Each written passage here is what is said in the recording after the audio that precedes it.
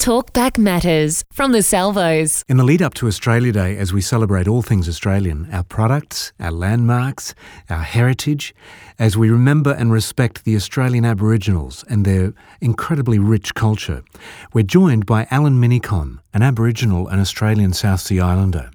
And we're really privileged to have an insight into his life as an Indigenous Australian. The good times, why his life spiralled downwards with alcohol, and the day that he cried for 4 hours. Grew up out in the bush, probably about 9 miles from a little township called Kamala.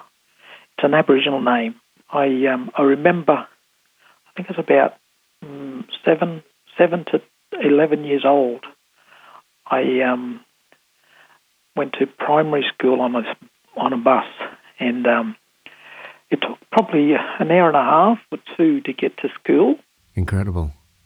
And my upbringing was my bathtub was the creek. Your bathtub?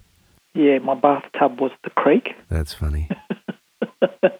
And we had the outhouse, the toilet that you had to empty once a week. Oh, the good old Aussie outhouse, eh? The old Aussie outhouse, yeah. Beautiful. We had one of those in Brisbane. Yeah, yeah. Well, my wife talks about that with some of her family. They used to have the truck that goes around and empties it. Used to empty it. Yep. But we used to do it ourselves. dig the hole. Kidding. Just up a bit from where the toilet was. Wow. My mum and dad are my role models because they supported us. Well, there was 10 of us, 10 children, 5 boys and 5 girls. Dad's deceased. He passed away in 2004, December the 7th. But they were so supportive of all the children. Mum had actually had a stroke when she was younger, and she one of her breasts didn't work, and she had to pretty much breastfeed us, all the children on one side, Right. And we lived out in the bush for that many years, and I remember playing a lot of sport, and Mum and Dad I never ever saw Mum and Dad really have a huge argument, an argument to the point of exchanging of blows or anything like that, Yeah. So the household was very, very supportive and quiet.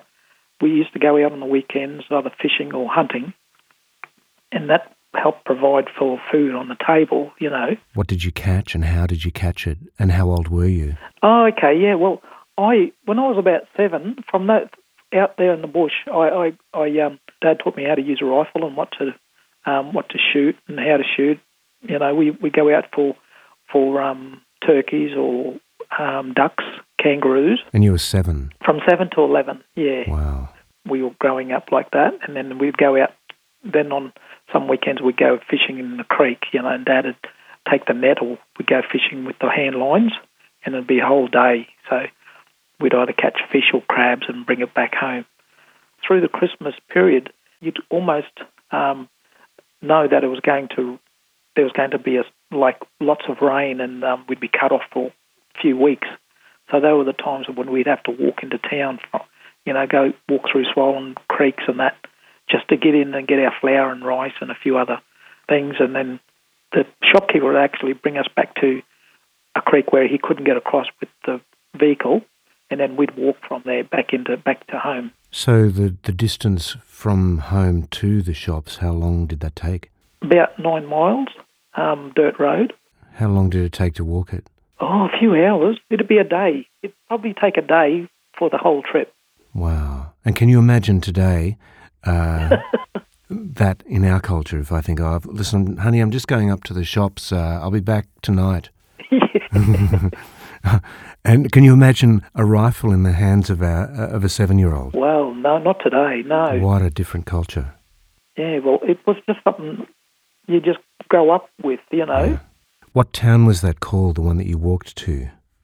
Kamala. And so you'd go out shooting? Yes, yeah, from home, go out shooting just to get a kangaroo or something for our food, or turkeys, But they were day trips, on the weekends, those ones.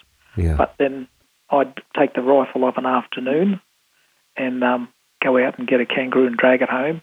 Gosh. Hang it up on the hook and take a leg off so we could cook it up. Oh, my goodness. My brothers and that were doing that as well. But that's part of our upbringing, It was like you just think everybody does that. What years were they? So I was born in 61, so this would have been about 68. Okay, so I'm pretty much the same as you, and at the age of 7, I'm playing with Lego in my living room and running around the yard kicking a soccer ball. And you're out there shooting kangaroos, hauling them back and cutting them up. Yes. Isn't that an extraordinary comparison? Oh, we've nearly always got a Shanghai in our hands. The Shanghais I think they're illegal these days, but nothing we'd kill with a Shanghai or a rifle was for fun. We learnt that from our young age, and everything had to be safe because we were living so far away from home, from town. We'd have to make sure that that rifle was unloaded, and whether it was on safety or with the bolt out when we were walking through, and the rifle was always facing down into the ground, That was the way our father taught us because it had to be safe. Everything had to be safe around. And then until the time that comes that we're going to shoot something, that whatever we're going to shoot, we're going to eat it. And that's the way we were. And there was never an accident. We didn't have an accident. There was no, nobody accidentally shot or anything like that. Wow. So let's fast forward. What happened for you to start getting involved in alcohol and drugs? I lacked a lot of self-confidence within myself. And I was a very, very nervous person. And when I got into high school, we moved from Kamala to Serena, which is another bigger, just outside of Serena, probably a couple of Ks out.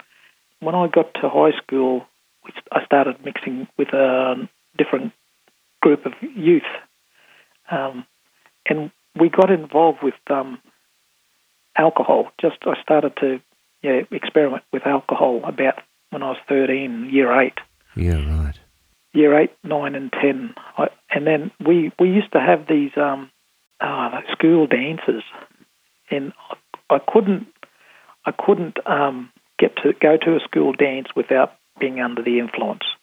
And neither could a lot of the men or the young fellas that I was with. So we'd actually head off around to one of the pubs, and one of the older ones would go in and get some alcohol or spirits for us, and we'd almost wipe ourselves out and go into the school dance like that, Yeah. But some nights I was legless, so I just wiped myself out, and my brother would have to take me home. Really? But and then once I left school at 15, I got into some of the same ones that went to school with, and then we started to sort of look into the drug side, and before too long I was addicted to it. Couldn't do without it. Which particular drug? Well, most of it out there in that country town was marijuana, right, hash, and we just either wipe ourselves out with all that, with spirits and everything, So it was a daily thing. It was like a breakfast, lunch, and tea for us, Really? And we had the opportunity to, even in our workplace, we could do it without being caught. So we were working, and there was never a time when we were sober on that job, either off our face with something, What were you doing? Working on the railway. I actually worked on the railway under a different name because I was too young. I didn't want to go to school after 15, and I didn't want to be sitting on the dole as a dole bludger. Back then it was really like you're isolated from people when you're on the dole. Yeah. And I thought, no, I don't want to. And I had no intentions of being unemployed. So I approached the railways because I could play sport, and they said, well, if you play footy for us, we'll give you a job. Really? So I just changed my name and changed my age, and I'm working at 15, yeah. What name did you use? I used the name Wayne Hand. And people who knew me, the people who I worked with called me Wayne, and the guys that knew me from school or from the town called me Alan. So the boss that I was working under said, "Hey, is your name Alan or Wayne?" That's funny. I said, "It's Alan." I said, "Well, where did you get Wayne from?" I said, "Well, I have to work under another name because I'm underage." And you're very handy for them. Yes. What were you doing on the railways? I was on the navies, swinging sledgehammers, putting Sleepers in. new rails or sleepers in. Kidding me. Yeah. Wow. 15. It was hard work, and At the age of 15, what tough taught work. some really good disciplines from the bosses that I worked under, and it took me some of those life skills that I learnt back then. I still learn and teach today with the people that I work with and the youth that we look after. And let me compare my life to yours at the age of 15. I'm sitting at home reading Richie Rich comics and being driven into high school, and you're using a sledgehammer and putting rail sleepers in on a train line up north at the age of 15. Wow. Incredible, isn't it, the comparison? It is. And you were even high when you were doing it. Yes, yeah, yep. I don't think we had too many sober days in those years of addictions. Wow. No. Was that alcohol and marijuana that was a breakfast, lunch and dinner? Alcohol and drugs, yeah, marijuana. As soon as you wake up, we normally get onto the drugs. Wow. Easy, accessible, and it was pretty much, we were okay to do it there wherever we were. That carried us through every day. And then you got married? You were living with someone, or what was the story? Yeah. I had a girlfriend, and we had a child. Yeah, AJ. It was 1985.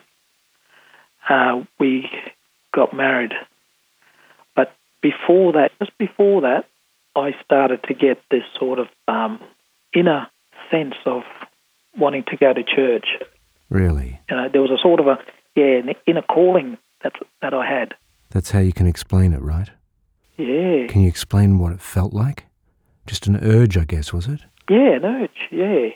It was like something was talking on the inside, saying, you need to go to church. And it was like a drawing, because I through that time, I remember thinking about, what am I doing to myself? Where is this going to lead me?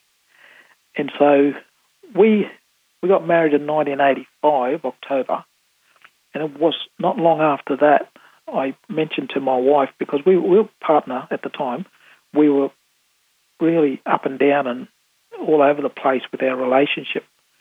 And I'd never been in I didn't know a relationship like that, because my parents never fought, never had arguments. But because I was addicted to these substances, my partner was always arguing with me, and I didn't know how to deal with all that. And so I was so glad that I never came back to the house. I was living away for work, and I'd only come back on the weekends, Friday night, and then Saturday and Sunday, and then I'd go back. And that gave me the freedom to do what I wanted to do. Yeah.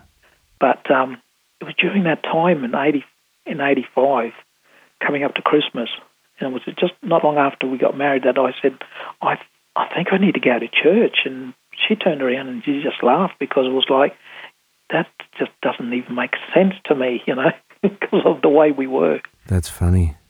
Yeah. So it was probably a couple of weeks or fortnights later that I got up one Sunday morning, and I just had a big night of, with my mates there. And I just got up and got dressed, and I went to church. Still high and still spinning out from the night before. Wow. But I walked into church, and I sat up the back. I remember walking in, I sat up the back, because I didn't really know anybody there. And I just sat there and I listened. That's it. That was all. And then at the end, he he asked if anybody wanted a prayer to come forward. And I've never been in a church like that before. And so, but I actually got up in front of everybody and walked to the front of that, and I don't know how many people were there, but in the condition that I walked to the front and I sat down on one of the front chairs. Really? And all these people, men, like older men, came around me and asked me if I needed prayer, and I didn't know what to answer, but I just nodded my head and they started to pray. Well, I don't really know what actually happened, but when that man was talking, it was like he was talking to me. Yeah. It was like he knew my whole life, the way he was explaining something from the Bible, and he was actually really cutting into my being, Yeah. And I responded to that. And when they prayed for me, I started to cry, and I remember crying non-stop. I couldn't stop myself from crying, and I just wept uncontrollably for about 4 or 5 hours. Wow. I cried there till the end, and then I walked out, and I continued to cry until I went home, and I continued to cry. I sat on the chair at the kitchen table, and I cried, and I couldn't explain. I couldn't say anything to my wife at the time what was happening, and I just cried. And then when I did, it was like a whole burden had got lifted off me, Amazing. And that was the transformation. Now, all those addictions on my life had gone. Really? Everything. And I was still working on the railway at the time, and because I'd be getting a lift from the town I was now in, Mackay, to Serena. And by the time we got from Mackay to Serena, we were either high or drunk or both, And sitting in the car that morning, and they're asking me, the guys, come on, time for a session because we're going to work. And I was like, no, I just don't want to. They said, what's going on with you? I said, no, I went to church and something's happened. I don't know, and I couldn't explain it. Wow. I just said, no, I don't even want any of that anymore. And that was it. The change had happened on the inside, and the addictions on my life just went that day, and never returned again. That's Alan Minicon, an Aboriginal and Australian South Sea Islander. Today he's the Aboriginal and Torres Strait Islander Community Development Worker for the Salvos. If you'd like to contact him, I'm sure he would love to chat with you. Just send us an email from our website, salvos.org.au/radio. Light and Life from the Salvos.